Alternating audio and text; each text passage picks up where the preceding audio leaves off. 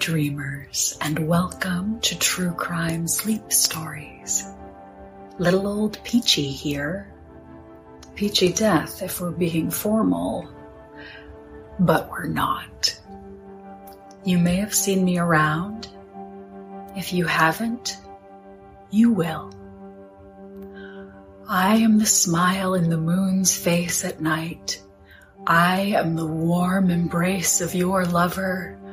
I am in hurricanes and ice flows and tragedies and lava lamps. I am the perfumed scent in the ether. I am your new neighbor who works at the dress shop.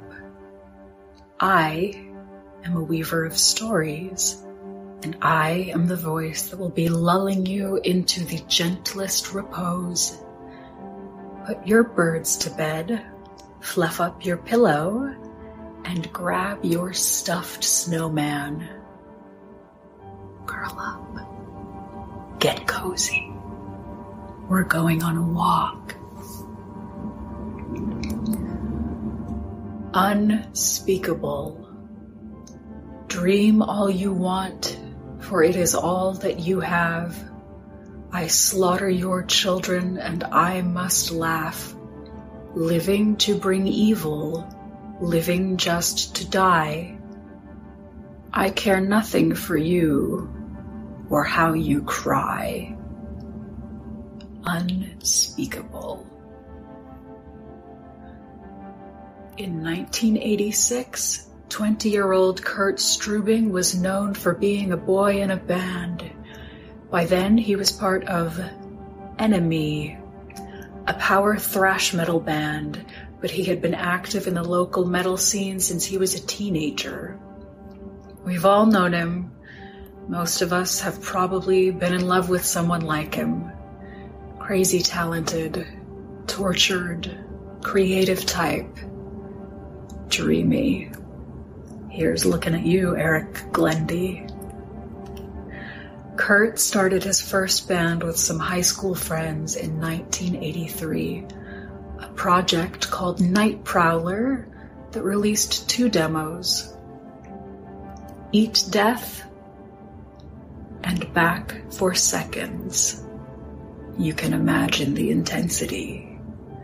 From there, he went on to form Enemy, and by 1986, their first album, Unholy Death, had been released with plans for a follow-up record already in the works. Tragically, that plan would never come to fruition. Unholy Death was filled with fire and brimstone lyrics, songs about hell and death and agony, violence and demons, blood, suffering and slaughter, and the end of days.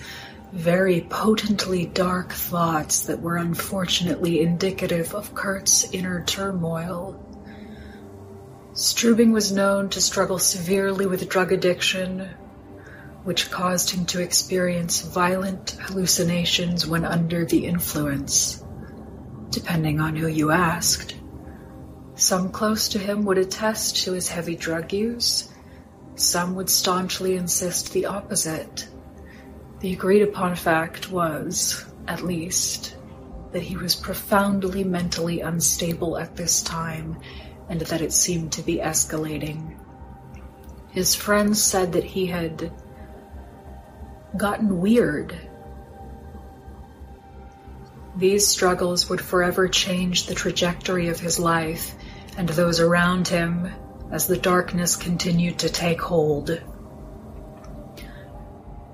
On April 7th, 1986, Kurt Struebing claimed to have taken a much higher drug dose than was his usual.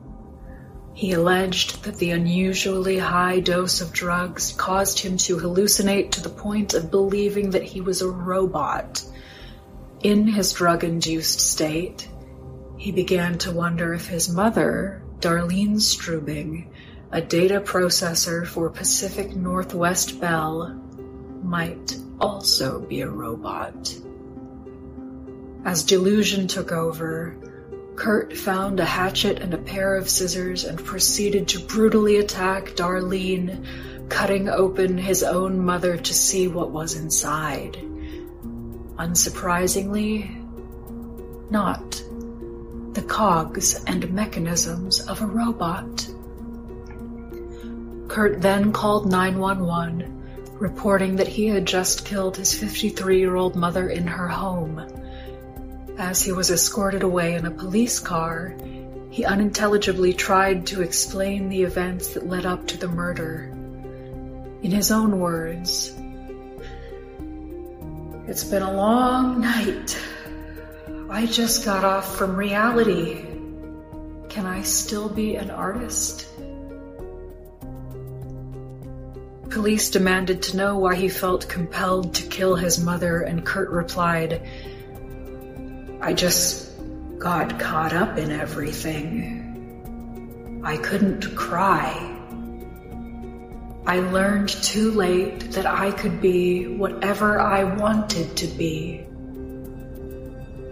Whatever he wanted to be. How did we end up here? Struebing's parents were divorced. He was known to not get on well with his father, but he and Darlene never seemed to have any problems. However, there clearly was a problem with Kurt's mental and emotional state at this time. The signs were there, in retrospect, in the weeks leading up to Darlene's murder. Kurt had just cut off his waist-length hair, which was a bold and unexpected move for the thrash metal rocker. His bandmates said that he was acting strangely, insisting that he could read people's minds.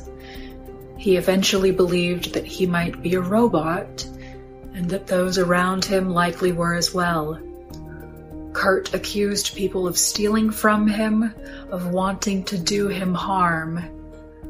One friend had rented a carpet shampooer for a project they were working on, and without their knowledge, Kurt drank the entire bottle of carpet cleaner, making himself incredibly ill. His reasoning was that he was trying to clean himself out. He stripped naked and walked home. Hey, it's Kaylee Cuoco for Priceline. Ready to go to your happy place for a happy price? Well, why didn't you say so? Just download the Priceline app right now and save up to 60% on hotels. So whether it's Cousin Kevin's Kazoo Concert in Kansas City, go Kevin, or Becky's Bachelorette Bash in Bermuda, you never have to miss a trip ever again. So download the Priceline app today. Your savings are waiting. Go to your happy place for a happy price. Go to your happy price, Priceline. Kurt was arrested and later pleaded guilty to second-degree murder. He was sentenced to 12 years in prison, though even the prosecution had sought a shorter sentence. As written in the Seattle Times, documents indicated that prosecutors and defense attorneys agreed Struebing was mentally ill, although they differed on whether he was criminally insane at the time of the murder. Both had agreed to recommend an 8-year sentence, but the judge instead handed down a 12-year prison term to be served in the mentally ill offenders unit of the Monroe Reformatory. Struebing was released in 1994, and he would resume a fairly normal life, all things considered. He fell back into his beloved music scene, became a trusted friend and doting father, and figurehead in the local metal community. Friends would say that there were two Kurt Struebings, the one they knew before his mother's murder, and the one who emerged after nearly a decade of incarceration, a changed man who seemed to have found a light in the darkness. That is, until his sudden death in 2005.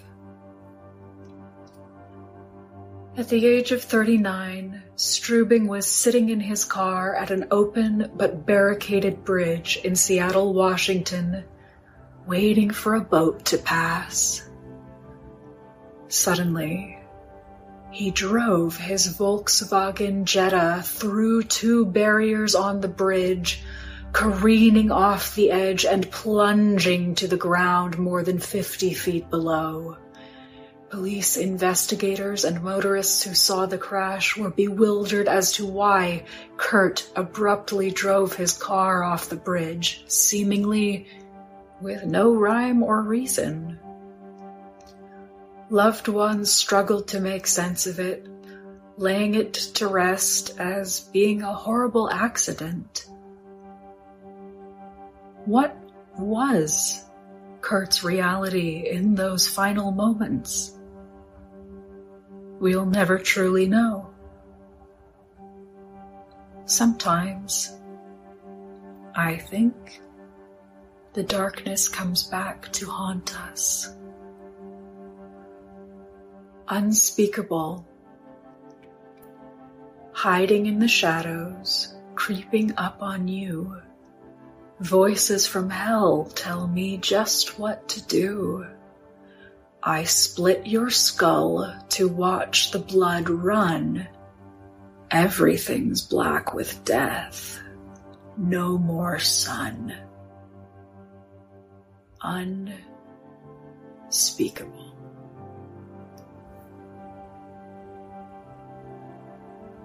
If you're still here, thank you kindly for listening to this week's episode of True Crime Sleep Stories and for letting old Peachy sprinkle some sand in your eyes. Hope you're very sleepy and only a little creepy. See you in your dreams.